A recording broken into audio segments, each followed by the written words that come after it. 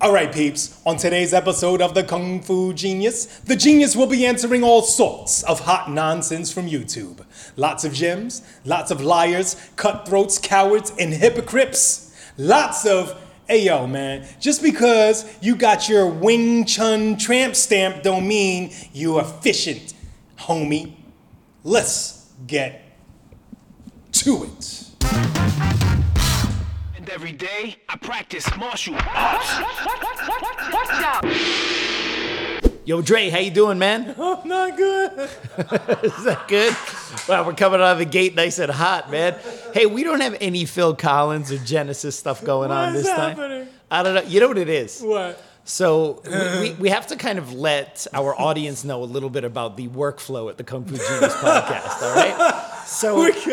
So back in the day, we used to record Mondays. And we would record Mondays at like a normal time in the middle of the day. Like, Yeah, true. Yeah, like what, 1, 2 o'clock, something like in the middle of the day. Some rational time. Yeah, rational time, right? We were not like overly tired or, it's in the middle of the day, so we're awake, we're ready to go. We just kind of eased ourselves into the recording. Yeah. And now, like, for the last few months, we moved everything up here to the 5th floor.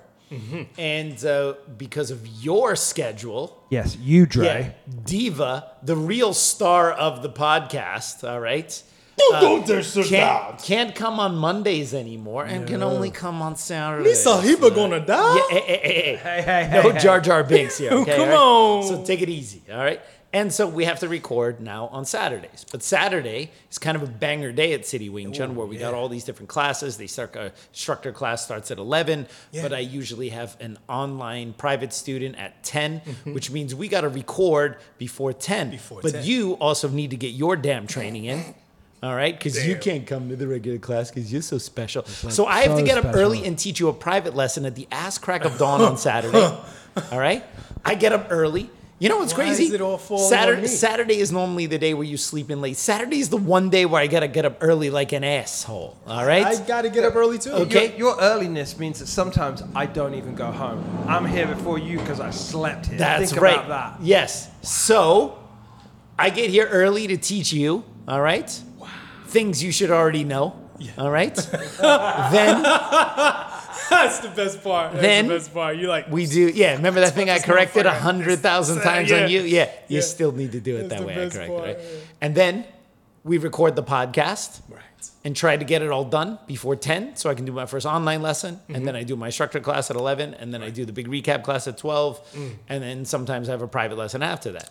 But also, we got a little behind on episodes. There was a time when we were like 10 episodes ahead and we're like, we're good, we're good. So awesome. And now we are, like most New Yorkers living paycheck to paycheck, we are doing episode to episode, week to week, right? So we are up to date, but I don't like this because if something comes up, you can't make it, something goes on, we got to scramble to get that episode. I can't make it November 5th. Yeah, because this is the only day you can come. So basically, you are totally making our lives difficult for us, all right? Yes, you, not us. Why is it falling on me? Okay? You. So, blame being pointed at. We decided, let's go ahead and maybe do 2 episodes Why does today. Mikey Dean really look like Michael McDonald right now?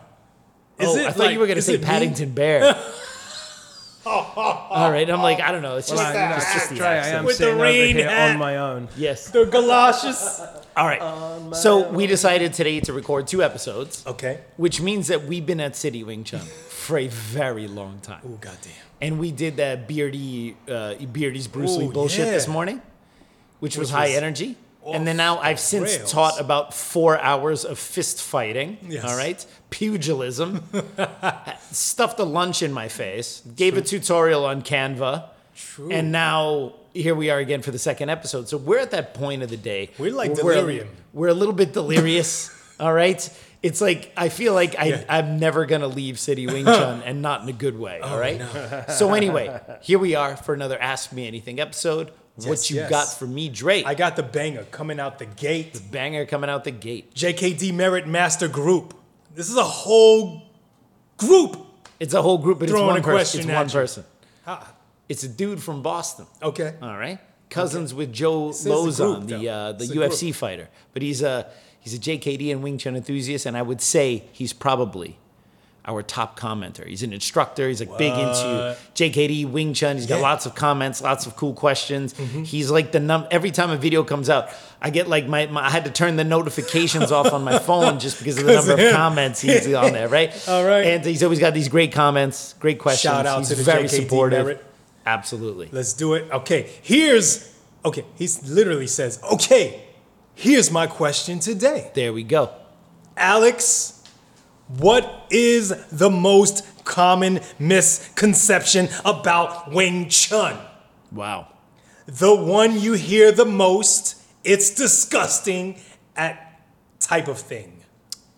Wow, that's difficult because on a daily basis, you know, when I'm on Instagram, when I'm on the gram, You on the gram? you know, my Kung Fu Genius Instagram at the Kung Fu Genius is curated mainly for just Wing Chun stuff, right?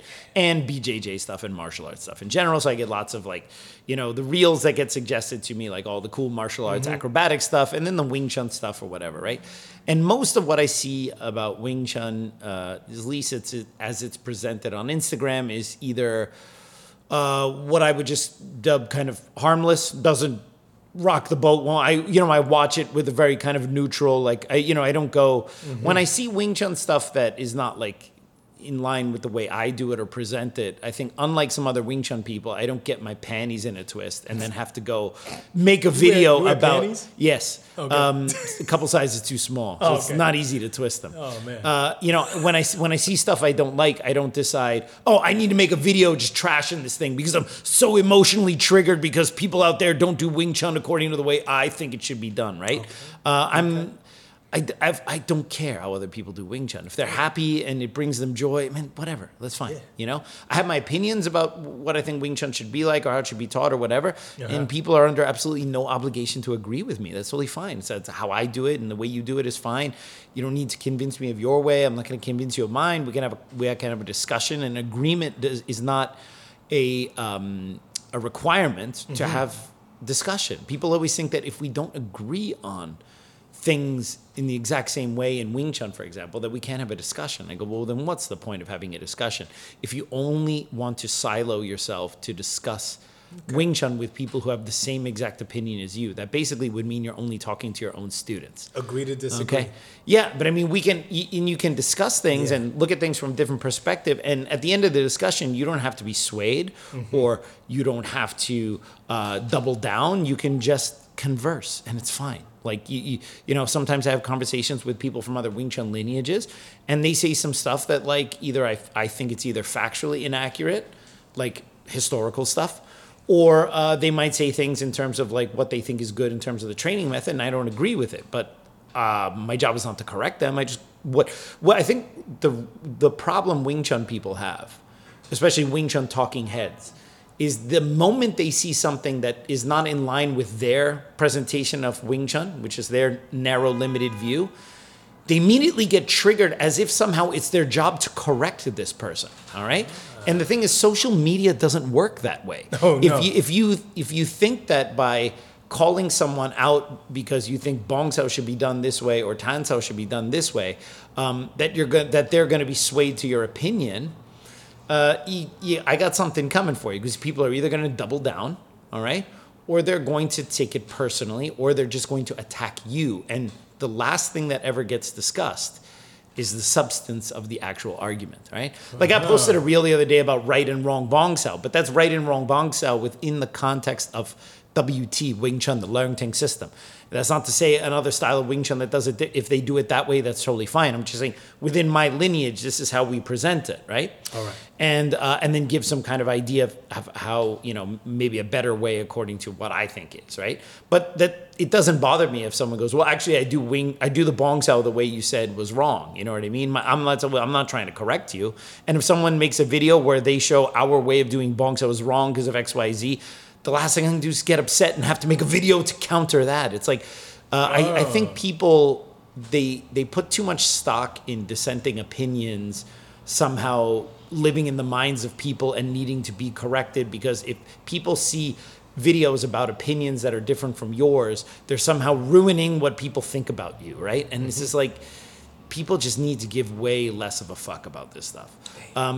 But back to the question, all right? What is a misconception about Wing Chun that kind of drives me nuts? Well, there's a lot of them, and it also depends on who you're talking to or what the particular context is. But I think in general, one of the misconceptions is that because Wing Chun is a martial art that focuses on simple, direct action. So it's an efficient martial art, right? We're not doing big movements or wasted actions or anything like that.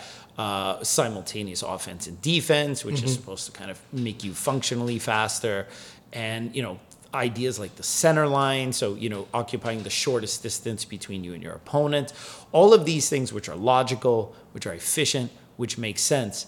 Many Wing Chun people think that just by virtue of practicing Wing Chun, that those attributes are automatically going to stick onto them like glue. Oh. Like the moment you put on a Wing Chun shirt and you start learning how to throw a straight punch, well, now you're so much more efficient than any boxer ever was, right? And so I think the problem is that they think, one, that some of the things that make Wing Chun quote unquote unique, a lot of linear movements, focus on center line, efficient simultaneous offense and defense, are actually present in other martial arts. Sometimes it might look a little bit differently the way it's done in other martial arts, but Wing Chun is not the only style that does simultaneous offense and defense. It's not even the only Kung Fu style that does that. Not to mention, other martial arts also do it as well, non-Chinese martial arts. It's not the only martial art, and this pisses Wing Chun people off. Wing Chun is not the only martial art that discovered the straight line, okay?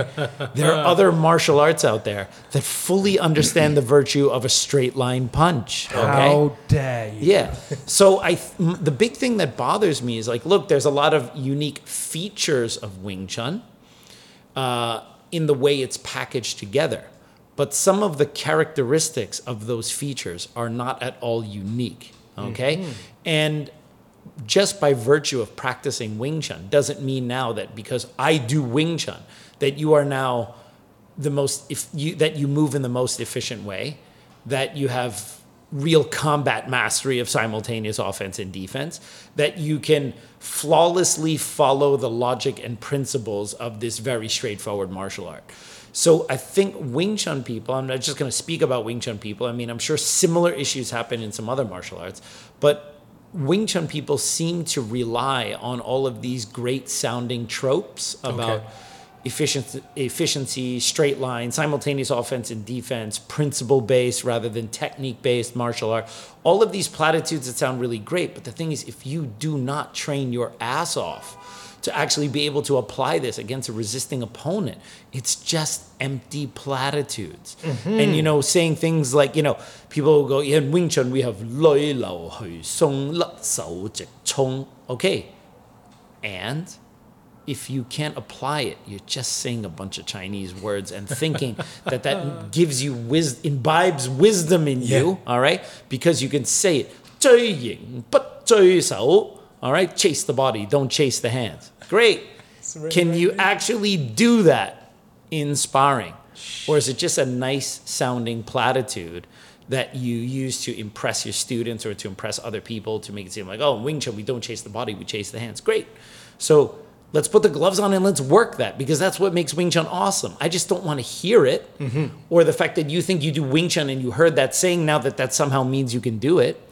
Jiu-Jitsu also really has fantastic theory, like Brazilian Jiu-Jitsu, right? Okay. Think about the combat theory of Brazilian Jiu-Jitsu. You have to close the gap to get past the dangerous striking tools, the punches and kicks of your opponent. You have to close the gap without getting any damage. You have to clinch your opponent. You have to find opportunity to take them to the ground, to use position before submission, make the person kind of wear themselves out, trying to fight against you in a good position. And then when they make a mistake, they push, they do common things, turn their back, you put them in a choke, you put them in an armbar. There's a logic to it, okay? But knowing that doesn't mean you can do it. You understand what I'm saying? So you can learn that as a Brazilian Jiu-Jitsu student, and then what is your Brazilian Jiu-Jitsu training all about? Being able to make those words match what you can actually do through the hard work and training. And I find that Wing Chun people, they're like, it's like learning that template of like Wing Chun is simultaneous offense and defense. Either you shut the person down with a very quick action right away, or if you're a little bit late, you have to take an angle to avoid use simultaneous action and try to shut the person down with very fast adductive strikes, elbows, knees, maybe a quick takedown, something like that, right? There's a template and a strategy, but knowing that or being able to say all of the Chinese sayings or whatever doesn't mean you can do it. And I think that a lot of Wing Chun hobbyists think that just by virtue of knowing these things, these nice sounding platitudes, that means that they can also do it. In a way that other martial arts who also have great theory understand that, no, you can only do it when you can do it in training. And I think Wing Chun people rely too much on nice sounding platitudes in place of hard training. So yeah, that's probably one of the misconceptions that drives me nuts.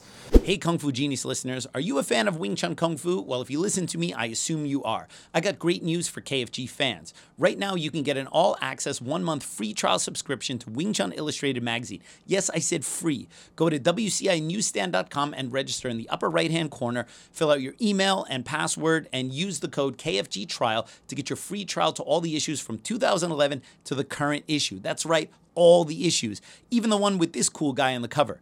That's me for those of you listening to us on audio. My Kung Fu Genius column is also in all the new issues, as if you needed another reason to get this awesome magazine. Go get your free trial subscription today. For all that information, check out the description below. And now back to me. Wow. All right, what else we got? Awesome sauce. I know, it was there. Next. Hey. Wasn't that funny, man? Yes, it was. It was pretty funny. Yeah. It was pretty funny. Yeah. Next up, we got Andrew Lin.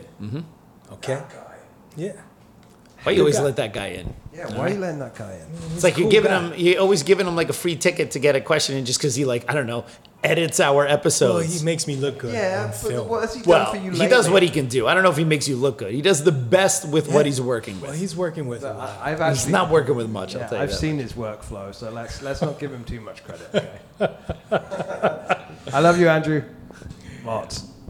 I've heard some say that Wing Chun is only effective for people with certain attributes, personality types. Do you think there is some truth to this?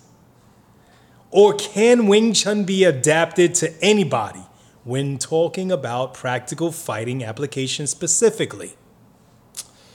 Bam! Yeah. Those are these kind of somewhat general sounding questions that require super specific answers. That's difficult to answer, all right? Because physical attributes of a person, obviously there's certain martial arts that will appeal to different body types, okay? So for example, if someone practices Taekwondo, which is a very kick-heavy martial art, if they had long legs, lots of range, maybe a little more on the lanky side. CJ did Yes. Taekwondo. Yeah, wow, so I so just you found that imagine out. someone like with long legs, Yeah. lanky, so that they don't have a lot of weight on their legs, so they can lift those kicks really quickly and really fast and use range and distance. They would be really suited to, for example, to do Taekwondo. But what if that person with really rangy, skinny legs liked boxing? Okay? Or what if they liked jujitsu? Okay? So, I mean, the thing is, like, someone might have the perfect body for a certain type. Wrestlers and jiu-jitsu types might have a certain body type, although anyone can do jiu-jitsu, anyone can wrestle, and there are plenty of examples of people who do jiu-jitsu who are tall and lanky and short and stocky and everything in Right. between, right? But, when you have, like, a certain idea of, like, kind of more muscled dude being, like, high-level jiu-jitsu guy, and a wrestler looking like a thumb, and a taekwondo guy being kind of rangy, and a boxer being like built a certain way or whatever, you can say those body types are best suited for those arts. But then the X factor is, but what does the person like? Okay, you might have the perfect body for martial art A, but you really like martial art B. So then what? All right. Are you not going to enjoy this martial art because you have a better body type for another one? I think these things are never really selected that way. When people select the martial art, they select it based on the thing that sings to them. You walk into a jiu-jitsu school and you see people rolling around in the gi or the no gi and like all that. There's like an appeal to that, and you like that, and you're like, yeah, I want this. You join that, and I don't think you really go, but I have kind of short legs and I don't even know if I can do a proper triangle choke because of my hip mobility. You're like, no, man, I like jiu-jitsu. I want to do jiu-jitsu. So you do it. Yeah. All right. You have, maybe a certain body type and which would be suited for like, I don't know, judo or something or boxing or whatever. And then you like Wing Chun. Well, what are you going to do? I mean, like you're only on this world for a very short time. Okay.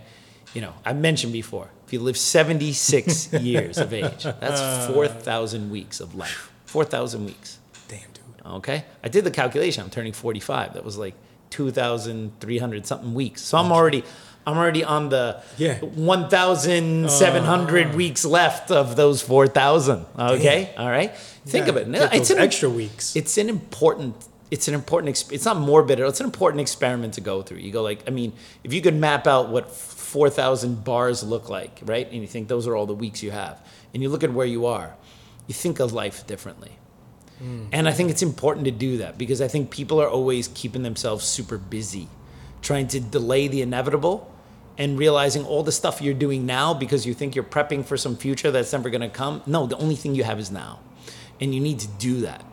And if a martial art sings to you and you are the wrong body type for it, who the cares? Just do it, all right? Just be happy and do what you want, all right? So there are definitely people who have certain attributes who will probably do better in Wing Chun than others. There has to be like a Venn diagram of like having a certain amount of range or body type with a certain amount of tendon, ligament strength, plus a certain aptitude for this type of fighting, being a certain amount of aggression. If you're not aggressive enough, you may not have really good Wing Chun. If you're too aggressive, you might not have good Wing Chun. So, I mean, the problem is like there's all these things for the perfect Wing Chun fighter, but who's going to be the perfect Wing Chun fighter? And if you do not have all of these things lining up to be a perfect Wing Chun fighter, but you love Wing Chun, are you going to stop doing Wing Chun? Okay. You see what I mean? Like imagine like boxing was your thing, but you got 2 T-Rex arms. Okay? No range. All right, no range. Damn. All right, you have bad head movement. Damn. You don't have really good hand-eye coordination, but you just love boxing. Okay. Yeah. Are you going to be a high-level boxer? No. Are you even going to compete? Probably not. But what if you just love to go in and do shadow boxing and hit mitts and learn about boxing and learn everything about boxing? Should you not do boxing because you don't have the perfect body type? I got news for you. Most of us are not really that exceptional at anything. All right. Okay? We're not as great as we think we are at anything. All right? As much as we think we're great at something. All right? Okay. There are people out there who are so much better in every aspect of literally everything we do in our lives. But you only got your 4,000 weeks, and many people have way less than that. So who cares? All right? It's the old swimmer's body fallacy that's also part of this issue as well. Which is a separate issue from what I just talked about. Like, well, even if you're not the right body type, who cares? But there's also something called the swimmer's body fallacy, which is a really interesting thing.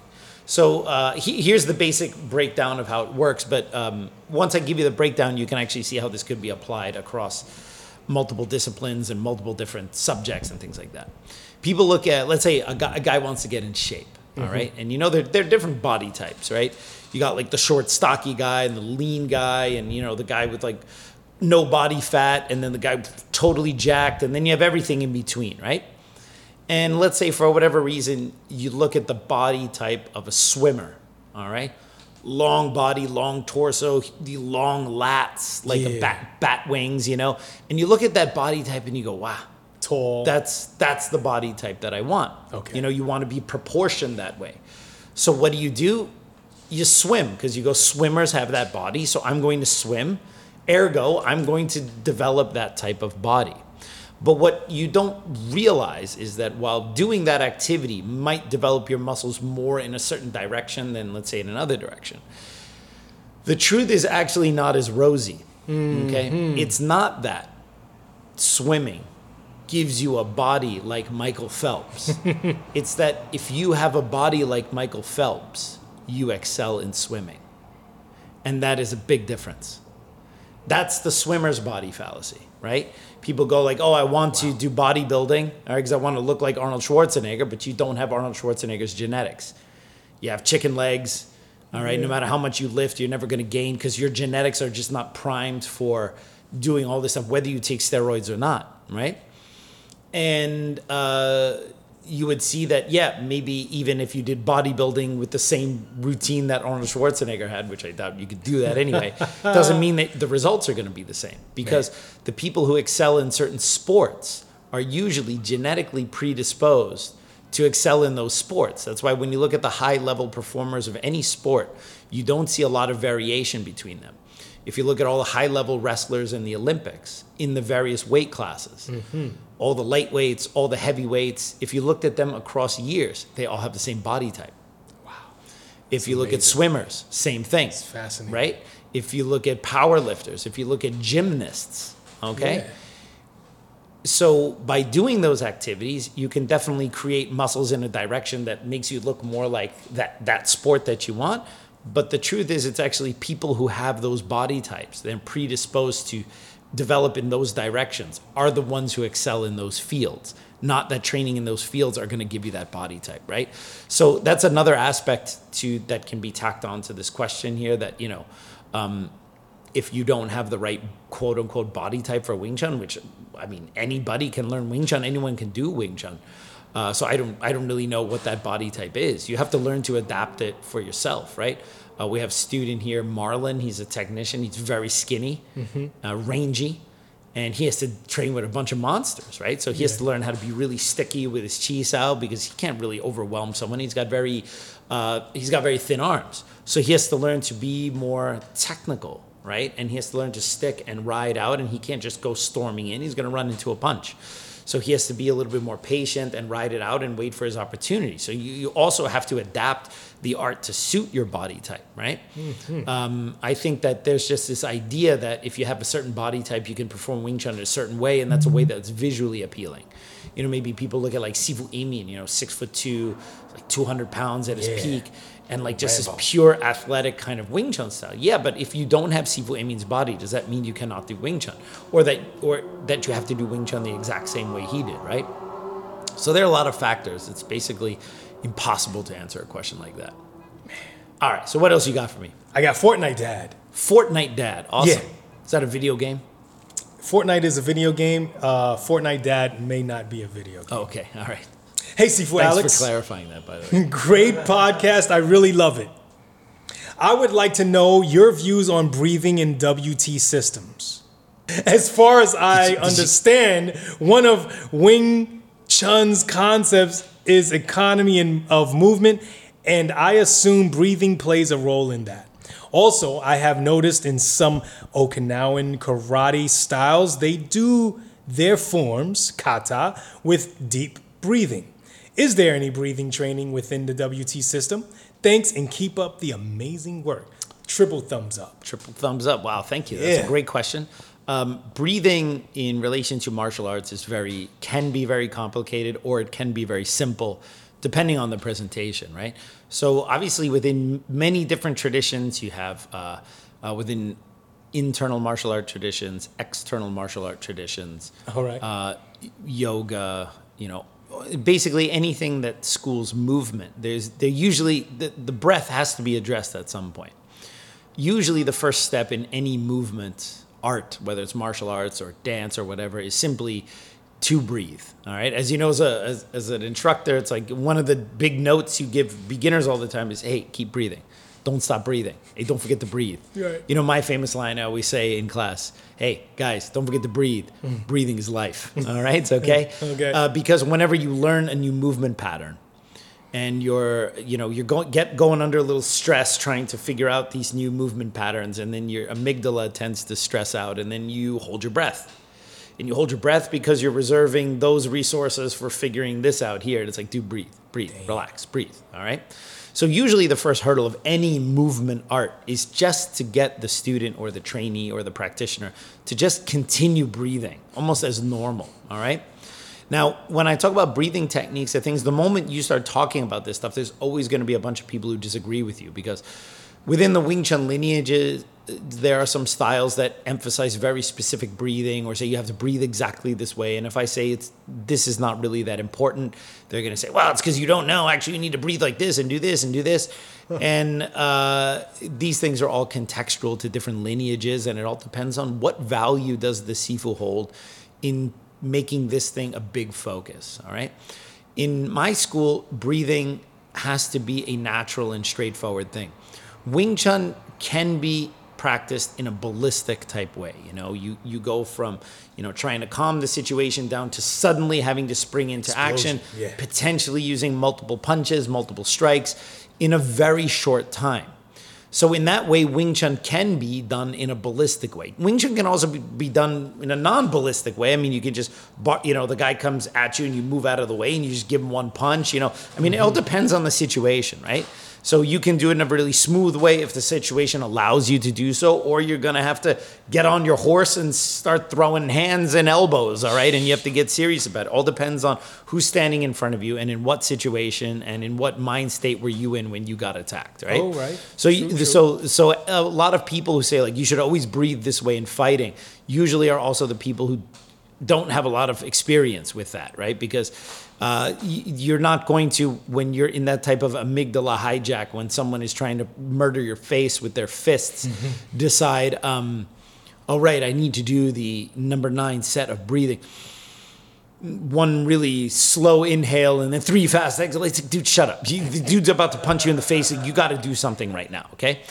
And I think what people misinterpret are, for example, breathing techniques which would be useful in meditation, like if you're practicing something like mindfulness, where you're intentionally trying to follow the breath, but you're not actually breathing in a special way. You're just actually trying to follow the breath with your mind.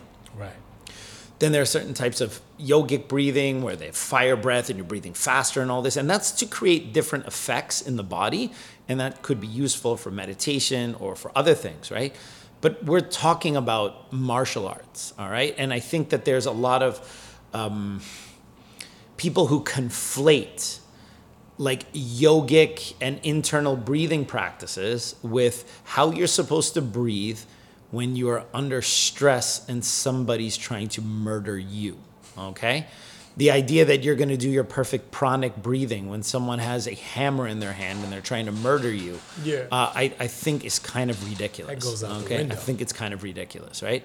And yes, of course, it doesn't mean you can't strive to be able to breathe in those stressful situations in a special way if that's what your style advocates.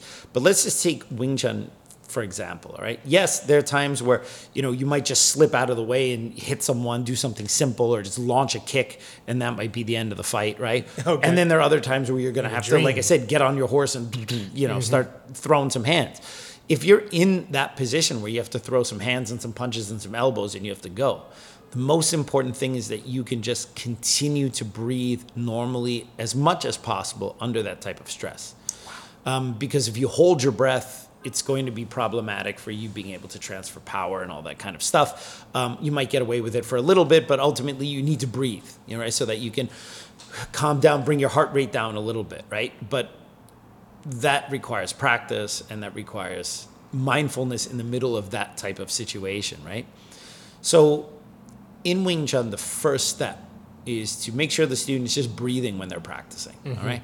For a ballistic style, we cannot do hard style breathing. We cannot do a ki. We cannot yell or shout with our movements, because when you do a ballistic style, you're punching and hitting too fast. Yeah. It's one thing if you put all of your effort into one reverse punch, all of your effort into one straight punch. And you might go, and you yell and you let this emotion out, or you scream, or you kia, or you channel your prana, or your internal ki or chi, or whatever you want to call it. And you put everything into that one punch, and that scream, that exhale allows you to just channel and focus your power. Okay, great. But now you got to do 5 chain punches a second, or 4 chain punches a second, followed by elbows and kicks. Breathe out on every strike. Yeah, good luck. Okay? Yeah, it's not going to happen, right? You can at best have kind of a stronger exhale for like every 3 punches, you know? But you cannot, imagine breathing out every time you did a chain punch, you would hyperventilate, all right? So that's also the reason why when people look at, like a Wing Chun person might talk to a karate guy and a karate guy says, look, when you strike, you have to channel everything in there and you have to ki and your spirit has to be, your warrior samurai spirit has to be in that one punch. And then the, newbie Wing Chun student goes, seems like this is something we're not addressing in Wing Chun. I think we're missing something. Oh, no. Because they don't know, because what the karate guy told them makes sense, right? Because it does make sense in that particular context. And I think what always gets lost in these conversations is context. Yeah. Breathing for what?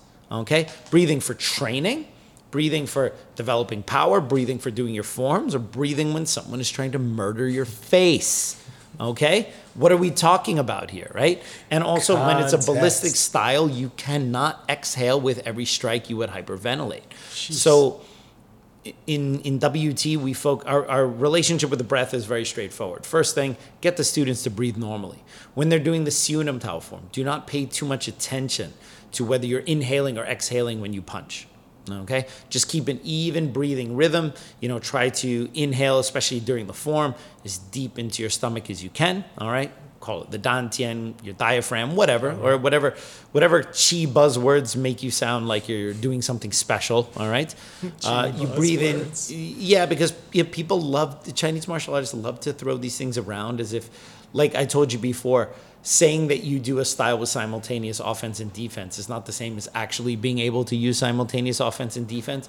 Saying that you breathe deep into your dantian to nurture your chi does not mean that somehow that chi that you're nurturing is going to mean a lick of shit when someone is trying to murder your face.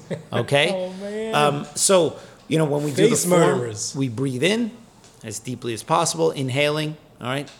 The abdomen is going to expand like an accordion, and then when you breathe out, the abdomen contracts almost as if you're trying to get your stomach to touch your spine. You breathe all of it out until there's nothing left. You breathe all the way in through the nose, nice and deep, and then you breathe out when you're doing the form. And you pay no attention. You might be inhaling when you launch the left punch. You might be exhaling when you launch the right punch. Doesn't matter. Okay? Because you're going to have to keep an even breathing rhythm, whether your punch is going out or punch is going back. You cannot time these things. And that's kind of the first step. For the more senior students, we do something called Yik Fu Cup. Yik Fu Cup is a reverse breathing.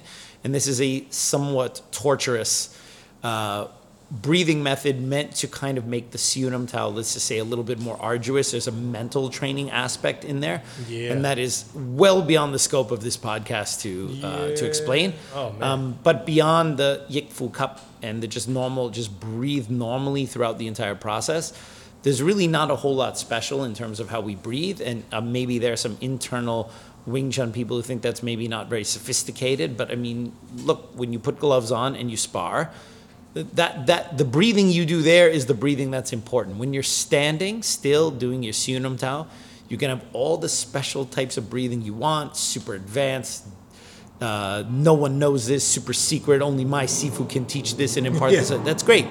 Put the gloves on. I'll put Arnell in front of you, and I want to see all that breathing stuff mean anything. Yeah. Okay?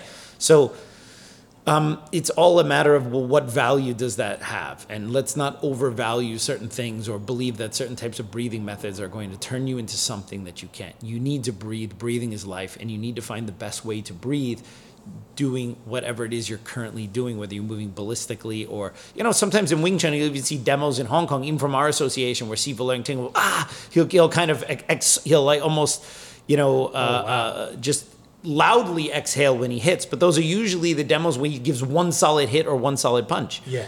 And there it makes sense. In that way, you can almost do it like a karate guy, right? If I plan on knocking you back with one solid falling step punch or waist-driven punch, and I put a bah, maybe I'll also yell to like be done with it, right? Okay. But if I don't think that punch is going to knock you down, and I know that I'm going to have to go in and chain punch an elbow and do this and that and blah blah blah blah, then maybe I'm not going to scream everything on the first punch, and I'm going to reserve the whole process for some normal breathing because I'm going to need to go in the long run, right? You really want to learn how to breathe when you're under stress. Get a Concept 2 rower, all right? Oh, wow. And then do sprints and do long haul stuff, and then tell me the value of your super specific martial arts breathing when you're on that thing, all right? All right, what else you got for me? Wow. Next up, we got David Reynolds. David Reynolds in the house. I'm breathing right now. It's pretty cool. Good. Yeah. That's a good love thing. Breathing is good. it. Breathing is fundamental. Said the disembodied voice. Breathing is fundamental. Looks like a fun trip. You should check out where Frank Dukes had his super secret underground fights. Bloodsport. Best documentary ever. Yes, Bloodsport, if it is really based on a true story, it's essentially a documentary film. Yeah.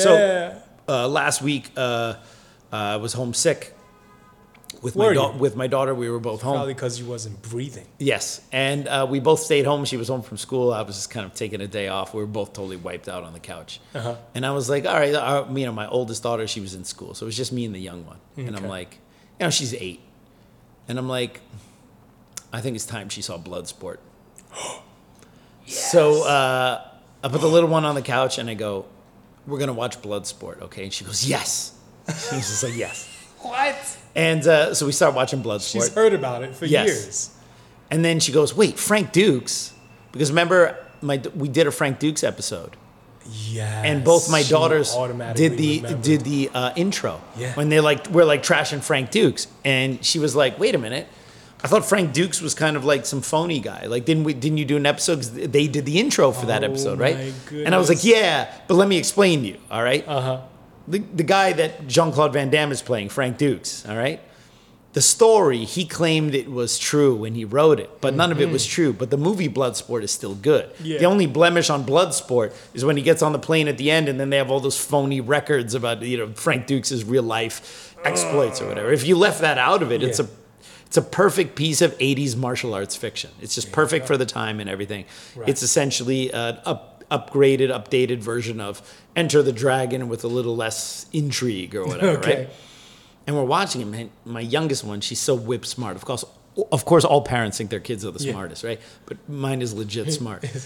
Spoiler alert for Bloodsport, all right? If you have not seen Bloodsport, cover your ears for the next 20 seconds, all right? If you've not seen Bloodsport, never listen to our... Yeah, if you haven't seen true. Bloodsport, stop watching this podcast, watch Bloodsport, and then come back to this podcast. Please do. So, when you see the main character, she sees Chong Li, Bolo. And Bolo is going to be in New Jersey next week. I'm going to go see him at the... Oh, we're all going to see him. I'm there. You about the chiller thing, right? And so anyway... Jeez. I'm like, oh, that's Bolo. He was in a movie with Bruce Lee, and like, she's like, oh, he's the bad guy, right? And then she sees Frank Dukes, and then Frank Dukes is Buddy Jackson, right? And then we're watching, and then she goes, I think Jackson is gonna lose to Bolo, and then Frank Dukes is gonna have to get revenge. She said that like after it was I was like, whoa. So either that shows how like introspective my daughter is, or how ETD, or how that's what it is. silly ass the writing is, that even an 8-year-old can figure out the plot of Bloodsport before it rolls on, right? It's probably that, right? So anyway, and then she got home, and then of course her sister didn't have the chance to see Bloodsport. She's like, I watched Bloodsport with Daddy, right? And then of course I'm gonna have to show it to the older one too, right? And then she goes to her mom. She goes, I watched Bloodsport with Daddy. Bloodsport is a really good movie. And that was like a proud dad moment. It brought a tear to me eye. Yes. It was just so great, right? I bet the other one was pissed. Yeah, she was a little salty, right? It's okay. I'll watch Bloodsport with her. Okay. I mean, the thing is, I've also watched movies with her that the younger one wasn't there. So it's this constant thing. When you have two kids and one is here, one is there, what are you going to do, right? What are you gonna do? So anyway, Bloodsport being the documentary film, right? Of course, the real-life Frank Dukes, if you can even say such a thing, claimed that the Kumite was not in Hong Kong. It was like, I think, in Bermuda or the Bahamas or something like that. But they just made it Hong Kong for the screenplay or whatever, which was a very good choice. I think Hong Kong is the setting for the Kumite. It was great, even though it's Kumite with Japanese name, fighting in Hong Kong is really weird. But the thing is that, and so Dave talks about the upcoming Hong Kong trip, which I announced, which, by the way, if you guys are interested in coming to Hong Kong with me in 2023 in August. I'm interested. Yeah, the link is actually already below. It is live, and people are already booking. I have we have 3 different packages. One is just the tour, the 7-day tour. Just come with me and look at this stuff. Yeah. One is like the tour plus the training. I'm doing a seminar. There's also going to be an additional class, most likely with Maxivu. And then like the platinum package is you get all of that plus one private lesson with me. Yeah. But I only allow one private lesson because if I have a bunch of people book that, I can't be teaching private lessons the whole time, Could right? you do a semi-private? No, the problem is time. No, the problem is that whether I teach one person or two people, the problem is when am I going to find the time for that lesson? Right. So I only have 5 packages available, and as of this, the tour has been up for 3 days. 3 of those packages are gone. There are only 2 more packages left where you can get a private lesson with me. The rest of them are the gold package, which is actually the one that most people should sign up for, right?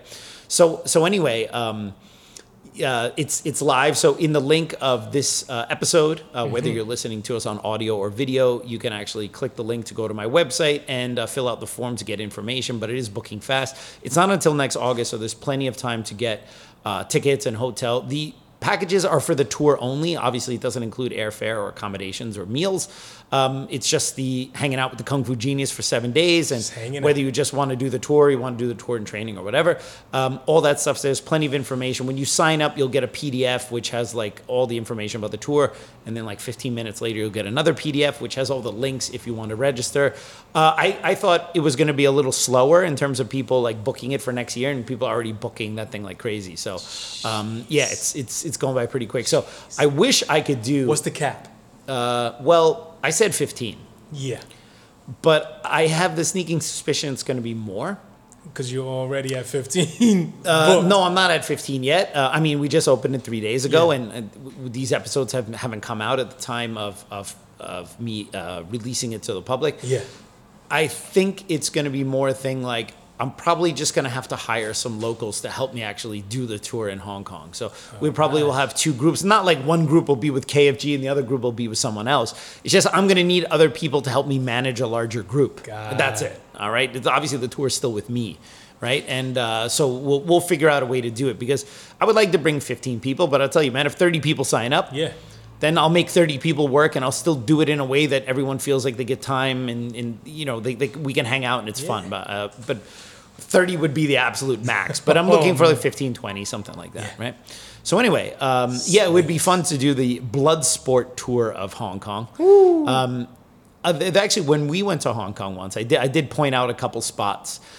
There's the scene in Bloodsport where he's at the so-called East Lake Hotel in Tsim Sha Tsui, which is basically near the peninsula. And the 2 guys, Forrest Whitaker and then the other guy who are chasing him all over Hong Kong, they capture him, and then, you know, Jackson kind of runs them over, and then Jean-Claude Van Damme runs, and then they're basically chasing him through the streets of Hong Kong. Well, if you know Hong Kong, you realize that is an impossible street chase, because basically Jean-Claude Van Damme runs across Nathan Road, all right? And then he's like going through a couple side streets of and then he ends up way Tsim Sha across Tsui. town. No, not even across town. He ends up from, you know, because Nathan Road and Tsim Sha Tsui is on the Kowloon side. Yeah. At the end, remember, he's walking on those boats, and then they're following him, and then they fall into the water. Okay. All right. That's on the Hong Kong Island side. Oh, wow. Dude. So he literally goes from Kowloon, and then suddenly he's on the other side of the harbor. and then so like I'll point some of that stuff completely out. dry. So. But the I can't actually take you to the place where the underground tournament was, because that place does not exist anymore. Not exist so anymore. the interest of Bloodsport. Okay, so I'm going to gush a little bit about Bloodsport, right? I still think it's one of Van Damme's best. Yeah. Just because of the whole mystique of it and everything like that. But the Kumite tournament is supposed to be held at the Kowloon walled city, Kowloon Sing Chai, right? Kowloon Sing Chai was a real place. Yes. It does not exist anymore. You told me about this. Yeah, place. dude, this is the craziest thing. All right, there was like a portion of land in. So remember, Hong Kong was a British colony. It was run by one of them colonialists over there, right? Uh-huh. Hey. What? Take it easy. All right. And so, but there was like a section of Hong Kong near Kowloon City that, like, this plot of land, let's call it like, I don't remember the exact area, but let's say it's a few square acres or whatever, right? A big chunk of land. All right. That's in the British territory that is not owned by the Brits. It's still owned by China. Okay. Okay? But it's like in the middle of a part of Hong Kong. So this is like a territory that, for historical reasons, for whatever, like that belongs to China. But because China could not go into Hong Kong and do anything on this little plot of land, that area became a no man's land by which Hong Kong police had no jurisdiction over this plot of land. Wow. Okay? And if you do not know what the Kowloon Walled City is, do yourself a favor after you finish watching this episode. Go on Google, type in Kowloon, Kowloon, Walled, Walled City, Kowloon Walled City. Wow. And look up photos of this place. It's unbelievable because this plot of land was essentially outside of Hong Kong jurisdiction. What they did was they built one massive illegal structure on top of illegal structure. When you see this thing, it is a wonder that this thing did not fall down. It just looks like they just built buildings on top of buildings. Nothing is built to code. Okay. Everything is stacked on top of each other. Inside, it's all dingy, and it's like the pipes are old, and there are rats in there and stuff like this. And because it was essentially a no man's land, Hong Kong police did not go in there. So it was a den of illicit activity. Wow. Heroin dealers and triads, and there were a lot of legit businesses in there. Yeah. Okay. Noodle makers and things like that, and people who lived there. And when you see the photos of how people lived in Kowloon Walled City, tiny rooms, dripping in water and gross and piled on top of each other, and 3 people in a room that can barely fit 1 person. It's unbelievable. It's like it's really amazing. Like that people could even live there, and it was. I mean, there's stories like where cops are chasing criminals by foot. And they run into Kowloon Walled City, and the cops are like, all right, I'm done. And walk the other way. They're not going in there. Because the moment they go in there, whatever happens to them, it doesn't matter. All right? So this was a wild place, okay? And I believe it was in the 90s, they eventually tore it down. They eventually came to some agreement with China, like, hey, come on. Give us this land is literally on Hong Kong property. Like, let us just have it, right? And they had to get all of those people out. And there were so many people living in there. When you see what this thing looked like, you're going to be blown away. Yeah.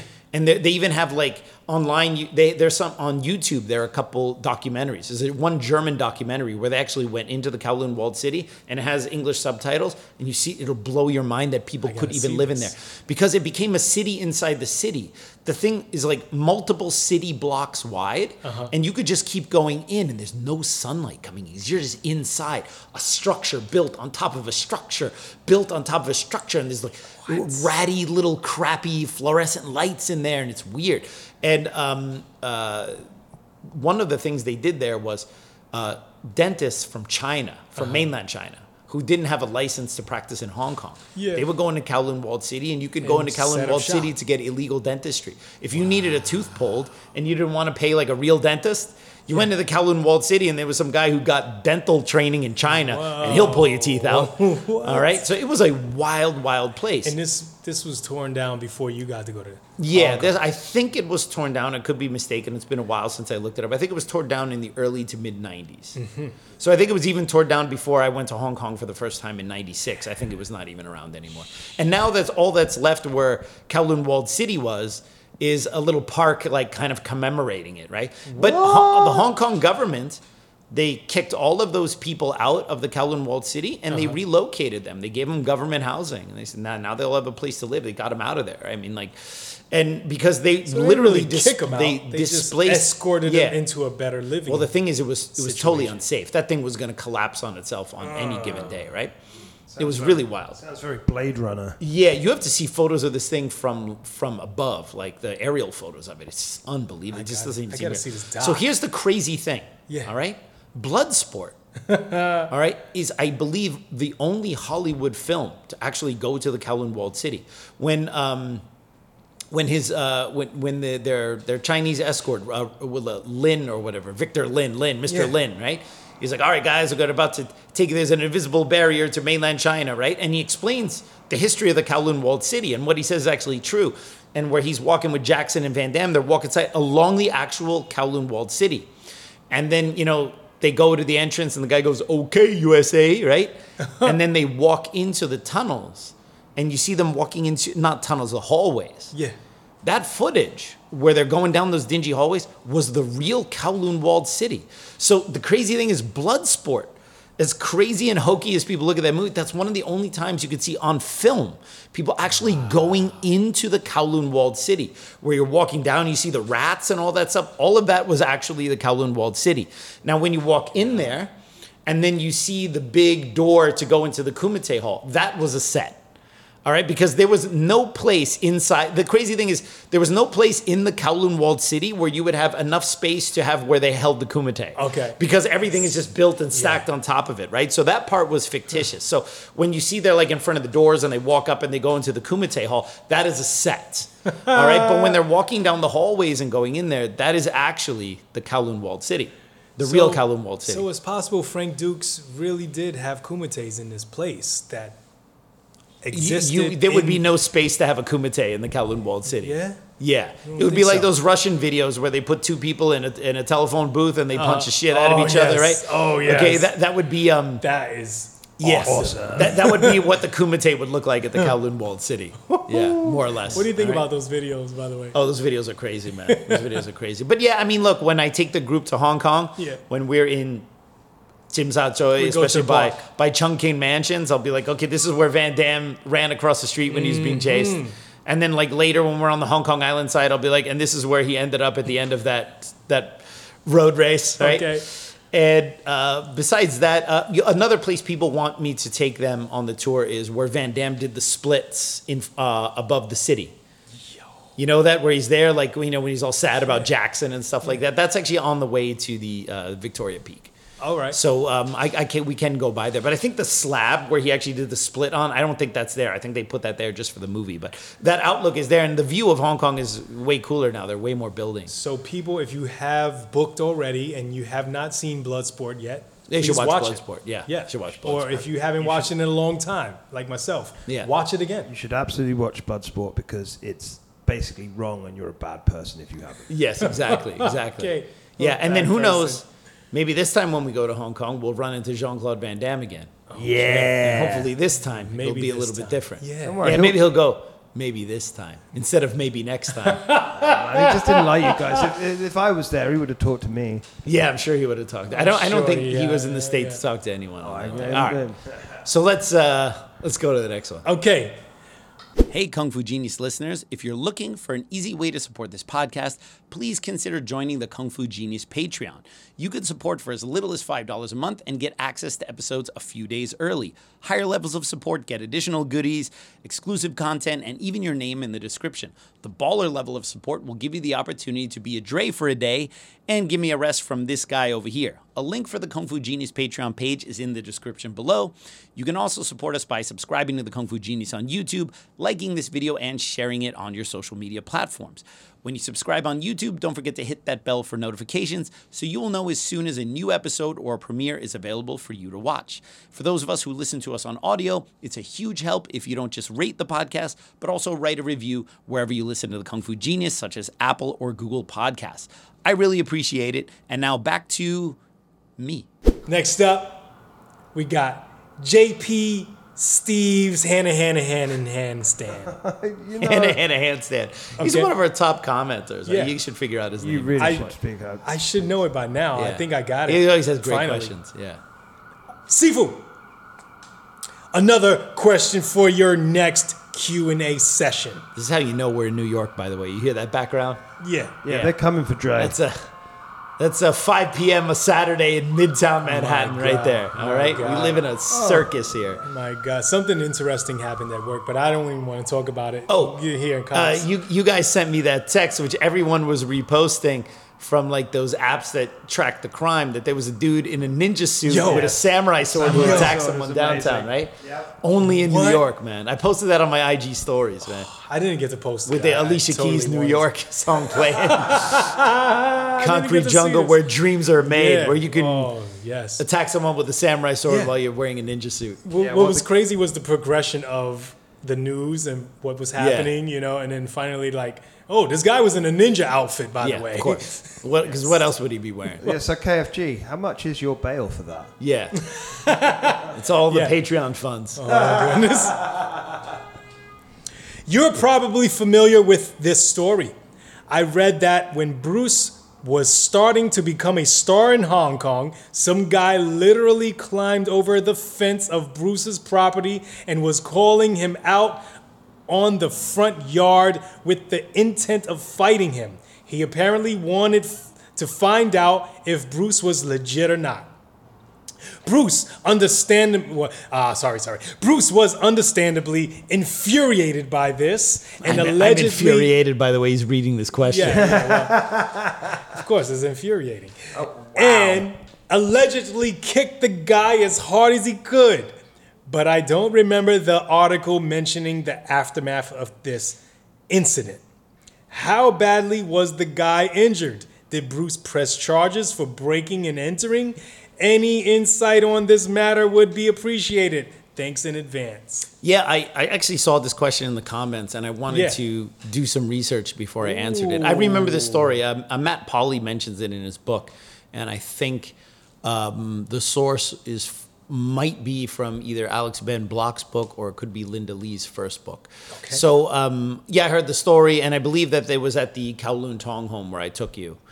Someone jumped over that fence, and while he was in the guard. 56 Cumberland Road. 41 Cumberland Road. All right. Jesus Christ. This is getting this wrong 38 now. Cumberland sausages. Yes. What the heck, man? What in the Cumberland world? sausages. outta here with Yeah, those so I sausages. remember in the story, but I would actually have to look it up. We're going to do an interview with Steve Carriage. And I think that's a good question for him because he knows a lot of that kind of stuff. Okay. So I will I'll ask him, and then I can also look it up. But I mean, I heard the story, but I don't know. The deets. I would have to maybe I have a Hong Kong library online. You can if you go there, you can actually they have a periodical. Like you can research periodicals, newspapers, right. and magazines and stuff. It's obviously all in Chinese, but you can put in Chinese keywords. And I've done that like with Yip Man, which is really interesting. You put in date ranges. And so I would put in like Yip Man from like 1960 to 1972. Oh. Okay. Or 1950 to 1972. So basically the whole time he was teaching, right? So then what's going to come up are all the newspaper articles that mention Yip Man during his lifetime. And so I looked up that it wasn't too many, but there were a few, and just different articles mentioning Yip Man and stuff like that. And then cool. I did the same thing with Bruce Lee, and that's where I saw all like the Lao Tai Chun challenging Bruce Lee stuff. That stuff was really in the newspapers. So I can imagine. That's what Beardy should do. Yeah. But Yeah. no, Beardy knows all this stuff. People, he knows people it already. contact him. Do you remember how he gets his information? People send him emails and contact Wait a him. minute, you didn't. This isn't the Hong Kong library or the Chinese library, is it? It's his archive. Yeah, okay. That's So where I'm you not get really it. looking. I'm just asking Beardy because he is the world's foremost expert on Bruce Lee. Okay. So I probably could actually just look up Bruce Lee in that date range. Yeah. And see. There should be a art. I mean, if the story was true, I can imagine that the newspaper reported on it. So that would probably be the place to go. But I would need to come back to this question. And I think I mentioned in the comments, which is why you need to get better at reading them. If you read the comment, you'll see underneath I said, "That's great. I'm gonna have to do some research on this one before I get back to you." Oh man. You're expecting a little too much of Yeah, him. I'm expecting a little bit too much of Dre. I mean, like you Just go can't a even little make deeper. it in on any other day other than the Saturday morning. Even that's a bit much. You Yeah, know what I see, mean? Instead of that one Why does he layer, have to- go a little deeper in the layers. All right, Deaver, let's go. Easy, man. See? You are the Pretty fly. 37 years old in a karate class. Pretty fly for a Filipino guy is a question. All Yeah, right, that's love what's his up. questions. Doing my forms along with the In the Air Tonight has inexplicably 10 times my WC. It's golden if you get to the dummy form by the time the drums come in. You Yes. know what? I'm taking it all back. Yeah. I'm- Yes. So if you guys don't know what we're talking about 2 episodes ago, two episodes ago, Yeah. we found out that Mikey Dean, our beloved producer and audio guy, even though he's a Brit, absolutely hates Phil Collins and Genesis. Strange. British people hate Phil Collins and Genesis. It's a thing. It's- We also hate Benny Hill. Wow. I love Benny Hill. You know, it was great. Every time I grew up on Benny Hill. Yeah, every time he says this kind of stuff, we get Brits in the comments who don't agree with him, right? Like, you know, he gave That's so zero shits Yeah. about the Queen dying, right? And then like there were comments saying like, no, How dare him? any real Brit actually does care about the royal family, like trying to correct him. You see, the problem is he's been in America too long, all right? Yeah. Which is funny because a lot of Americans are totally enamored with the royal family, right? And it's like, no, I don't think like, no, that's literally Mikey Dean. He's He's all he drinks punk rock. Americanos. That's so American. Yeah. When Of in him. Rome, or rather when in America, you drink Americano. Wow. What the hell? So I yeah, just so him not realized liking this. Phil Collins and Genesis, I guarantee you we're going to get a bunch of our UK followers going like, no, everyone in the UK loves Phil. You know what I those would people love? are definitely not from the UK. You know what I would love to see? I would love to see Mikey Dean standing next to Mike Tyson during that song playing in the air tonight, and then drums come in, and seeing Mike Tyson goes because he loves that song. Right. And He Mikey loves that Dean would song be so so much, yeah. terrified by Mike Tyson, he would have to pretend that he liked the song. So he would be in a situation. Because like if he was just there like, oh, no, I don't like this. And then Mike Tyson looked at him and was like, what do you mean you don't like this? Yeah. This is the best part coming up. This is the best part. Why do you sound like Tito Jackson? You sound like Tito Jackson. No. All right. Just as far as that's concerned, we've all got to die sometime. Yes. If that's the hill I'm going to die. No. I think the if way Mike it Tyson goes. were next to him and Mike Tyson was totally feeling in the air tonight, I think this dude would pretend he was into it too. And you know how he'd kill me if I'd say it? If I said it before the drum roll, he'd just punch me in the drum roll. The boom. So there you go. All right. So anyway, thanks Lenny for bringing up that Yes. that comment. Yeah, thanks. Thank very you, much. Pretty Fly. All right, next up we got TK. Really interesting episode with the team in the studio. I am no longer in the land of confusion. It is not easy to talk about your past mistakes so openly. Well done. It shows great maturity. Q. What things would you look out for when buying a pair of metal butterfly knives? Oh, good question. God, do I get to be that's a great question. It Do I is get a to great be a total Wing Chun snob now? Yes. Okay. What You I always- love, like, do I When get to does- be one Choose now? your When have you words not? wisely. When have you not When, been? yeah, exactly. When have you not been? When have I not been a Wing Chun? Okay. Guilty. Goodness gracious. Wing Chun snob, party of one. All right. So we don't call them butterfly swords in Wing Chun, all right? Or we shouldn't. Okay. Wu Dip Do is actually not the name of the type of knife we use in Wing Chun. The shape is a little bit different. In Hong Kong, they use the Wu Dip Do, right, which is the butterfly swords, right? In Wing Chun, it's a bit controversial because the term Ba Cham Do doesn't really have much history outside of the Yip Man family. Oh, right. So that's why it's highly speculated that Yip Man most likely created the knife form himself. And when I say that, there's a whole ultra-conservative faction within the Yip Man family which gets their panties in a twist when you say something like that. Damn. But the burden of proof is on them. Everyone's wearing panties. Everyone's wearing panties. But the burden of proof is on them, okay? Where do you find the knife techniques called Ba Cham Do predating the Yip Man lineage? You don't, okay? So most likely Grandmaster Yip Man developed them himself or took inspiration from another type of knife form and created them, so which is fine. I mean, ultimately every knife form at some point was created by some dude, right? Yeah. Does it matter if one dude is in recent memory or the other dude is so old there's no photos of them existing? Does that give the knife form more cred, right? I would argue I would rather have a photo of the person who designed the stuff I'm doing, because at least it would make them more I wonder contemporary. what form this Chamber Street ninja used. Yeah, I'm sure. The samurai Yeah, sword. the fuck you. Yeah, ninja All with a right? samurai sword. Yes. How do you? Yeah, no. Yeah. Yeah. Wrong that? katana, bro. All right? Wrong You have to have the sword, ninja bro. toe, not Yeah. the katana. Yeah. All right? He didn't have the Yeah. right dough. Yeah, he was probably using Okinawan size too instead of a jute. I mean, what an Aye, what amateur, man. What an amateur. It's all very Shaver Street. specific. Yes, very Pacific about this. So, so in Wing Chun, we don't actually use butterfly knives. Jesus. They're not. They shouldn't be called that because they either some Wing Chun sifu actually call the type of knife we use the ba zham do. So they name the type of knife as the same name as the form or the group of techniques that we do, and others call it bao zhang do. Bao zhang do means bao means to cover, zhang is elbow, do is knife. So it means the elbow that goes the knife that goes at least to your elbow.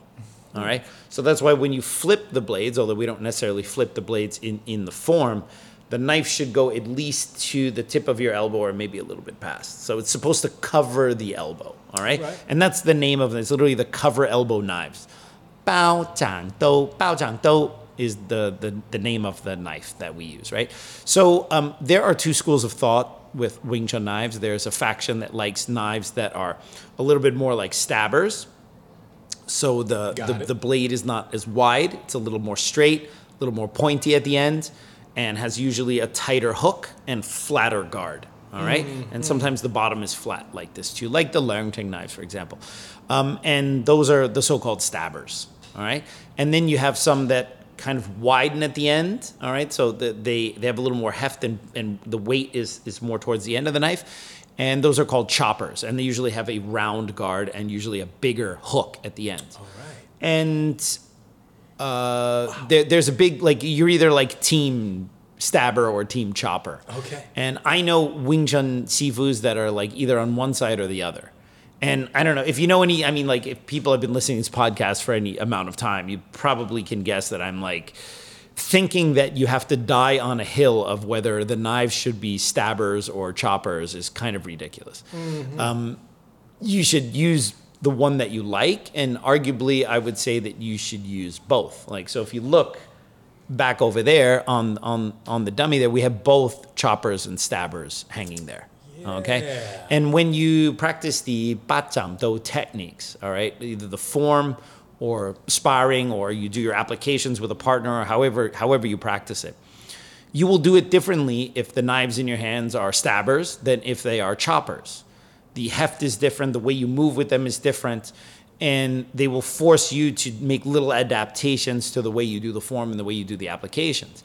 And just like kind of talking about the martial art and your body type, all right? You kind of put the knives in your hands, and they got to sing to you, man. All right. I mean, like, if there's anything that's clear in kind of the way I view, you know, if people are happy with the martial art they do, they should just be happy, right? So you put the knives in your hands and you go, is this it? All right. Is this what I like? Right. And then you go and you get those, right? Now, of course, it also depends on what your sifu tells you. I mean, if your sifu is partial to stabbers, and that's the knives they prefer to teach you in, well, then learn the form with the knives that your sifu tells you to do them with, because one, they're your sifu, and two, what they're going to teach you is optimized for that type of knife because that's their preference. And then once you practice that, you internalize it, then try it with other knives and see if you like it better or you don't think it's as good. Right. And then see what adaptations you have to make. So you have to, there's a little bit of feel and there's a lot of personal preference involved in which type of knives you like, right? I personally like the knives made by Buick Yip for everything Wing Chun. I've also met Buick Yip. He's just a lovely, lovely person. He does good quality work. Usually with the Buick Yip knives, because they have a nice wood handle, I like to put tennis grips. You can go to a sports store and get those tennis wraps. All right. And I like to put tennis grips on the ba zham do so that you can squeeze them a little bit and you have grip, but you can still kind of move them within your hand, so there's some play. I like it better than the wood because when you get sweaty, the wood gets really slippy, all right?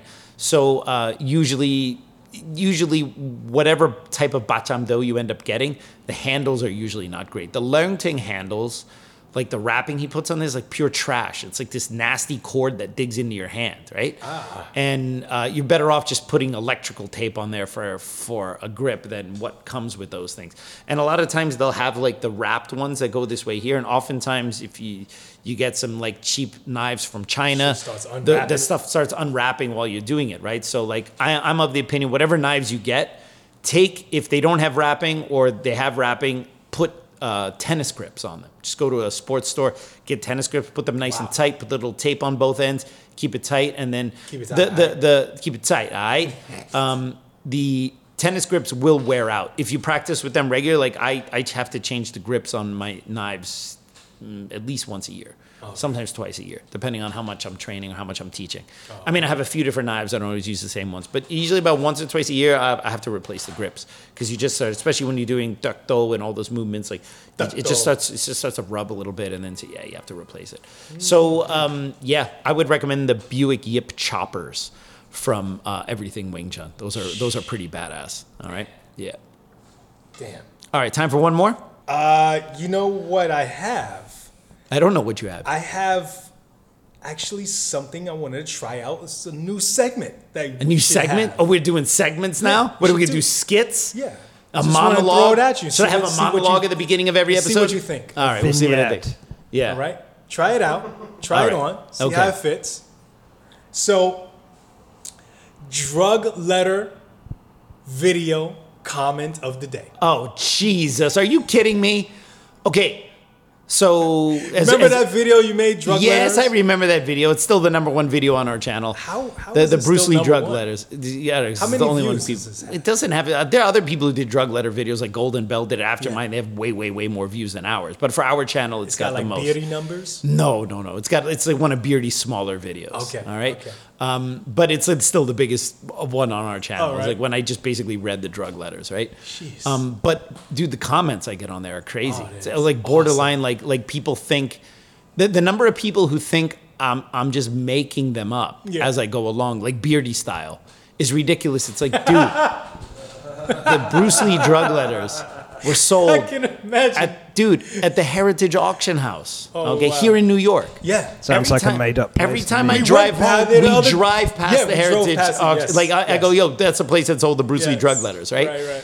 They're a huge auction house here in Manhattan. They have to authentic. They can't be selling fake shit Pretty like that. legit, that place, right? And but there's this thing like because people do no research. They watch a video and go, oh, he's just making it up or whatever because they don't want it to be true. And they haven't done enough research to understand that, it's because we all knew that Bob Baker was Bruce Lee's drug dealer, but everyone just thought it was just weed. So when we found out it was, Hash. but that's what the real Bruce Lee fans already knew. Okay. So when we found out, oh, no, it was way worse, it wasn't this huge leap for us because we already knew that Bob Baker was some kind of drug dealer for Bruce Lee. It was just we did not know the extent, the LSD, the cocaine, all that kind of stuff, right? And then we found out, it was like, oh, and then we saw the letters, oh, this kind of explains a lot. But it wasn't this huge jump. But there are people that don't know jack shit about Bruce Lee. Damn. And just think that you're trying to like assassinate his character, right? So the comments I get on there, like if there's a batshit crazy all caps comment. Okay. Because, on my YouTube app, it just shows the comments in the order they come in and it just tells you what video it belongs to, right? So whenever I open the app and I see just some crazy all caps word salad of hot nonsense, I'm like drug letters. It's a drug letters comment. I need access to this app. No, you don't. Yes. Come No. It doesn't make your life better. I turn the notifications off because I'll check it like once or twice a day. I'll like all the relevant comments and then I'll just look at some hot nonsense and be like, what is this? And then if there's just someone who's being abusive or just being a troll, I'll just get rid of them, whatever. All right. And the drug letters ones, I just leave them because I just like whatever. Just let those comments be a steaming cesspool of human worthlessness. Yeah, which is why we need to have one a week. Yeah. Okay, so now you're going to read one of the comments? I'm gonna Is it a read- question? What is it? A comment from Awilda Rodriguez. Wilda Rodriguez. Yes. Excited to hear it. All right. Are you ready? You probably read it already. You probably haven't. It's probably fresh. I probably new. just saw the all caps and then glanced over it. Okay. But I probably liked it because I just like it so that it goes off my notifications. That's a lot of crock. You should be ashamed of yourself. Master Bruce Lee never did such things. Bob Baker lied. Bob Baker, lied, and so did his friend. They are liars, cutthroats, cowards, hypocrites. Hypocrites. Hypocrites. Hypocrites. Okay? You know what Bruce Lee also never did? Hypocrites. You know what Bruce Lee also never did? What? referred to himself as master. And that's all I gotta say about that. All right, everyone. Well, I hope you enjoyed that episode of the Kung Fu Genius. As always, don't forget to subscribe to the Kung Fu Genius. Hit that bell for notifications. And if you have any questions for me on a future episode, just put them in the comments below. And I'll see you guys next time. Word is I'm a kung fu genius. Technique speaks for me, not lineage. Forget Jet Li, cause I'm the one. Many call me seafood, but to you I'm sea gung. And I produce masters. You surpassed us. Your kung fu stiffer than corpse and caskets. City Wing Chun is the house I built. Violate the gate and your blood gets spilt. Alex Richter, always the victor. All right, here we go. This is episode Who Gives a F***. Andrew might need to edit this because Dre's memory is much like a mammary gland. All right, everyone. Well, I hope you enjoyed that episode of the Kung Fu Genius. As I see you fucking looking down. Why is he looking down? No, he's looking down in a way like I see that fucking Paddington Bear beard. You know, the funny thing is I just looked down because I was like, I know you're going to Don't forget to subscribe to the Kung Fu Genius. Hit that bell for notifications. Kill both of you. I just got to keep it together. I got to get home. I got to get home. You got this. There's no place like home. I've been at City Wing Chun for like 10 hours. I fucking feel it. All right, you guys both turn around.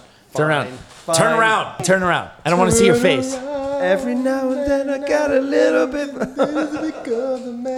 You know what? You know what I love? No one knows the words beyond that part. Dre, I will rip you when it's time to do the intro. Yo, I see you laughing, you sons of bitch. Mikey Dean, is that Focus. Focus. That the cord right Quiet. That's Yeah, not it. it's the AC the cable. AC Yeah, cable. and thanks for interrupting me now with that, Hotna. Yes, the AC cable is the charging cable he couldn't find earlier today. Thank you, Sherlock Dryson. I'm gonna kill you guys. I'm gonna murder you guys. Ha! Ha! Get the giggles out. Get the giggles out. Okay, I see you. Don't look in there. I see you. Don't be looking in the Yip Man poster reflection. All right? Dre, I see you. You're not coming to Hong Kong. I almost fucking lost it. Yeah, in you were there. I almost was lost like, it. So if you had like WT, like, you know, tattooed on each butt cheek, like Wing Chun, what? That's that BB King joke repurposed. All right, peeps. On today's episode of the Kung Fu Genius, the genius will be answering all sorts of hot nonsense. Okay, you know what? Stop. Right? Like you are literally speaking across the microphone, like you forgot that one really important thing. That's right. The microphone is here, and he's like, all right, peeps, on today's episode of the Microphone Genius. The microphone genius. All right, peeps. All right, peeps. On today's episode It of looks the like Mr. Ed. Kung Fu Genius. You know the horse Mr. Ed? They made him talk? Absolutely, I'm Mr. Ed. Yeah, they put peanut butter in his lips. That's how he moved his mouth. I thought it was a bag of. All right, peeps. On today's episode of the Kung Fu Genius, the genius will be answering all sorts of hot nonsense. What the f? What the f? What was that? What was that? Dre, you were literally laughing while I was doing mine, okay? I just craned my neck. Why are you crane your neck like that? I'm about to crane your neck. Let's go. Why? New York City? Lots of gyms, lots of liars, cutthroats, cowards, and cripple. All right, peoples. I want to go home. All right, pupils. I want to go home. Lots of gyms, lots of liars, cowards, Kryptonians. Kryptonians. And with that, we are done. Yeah!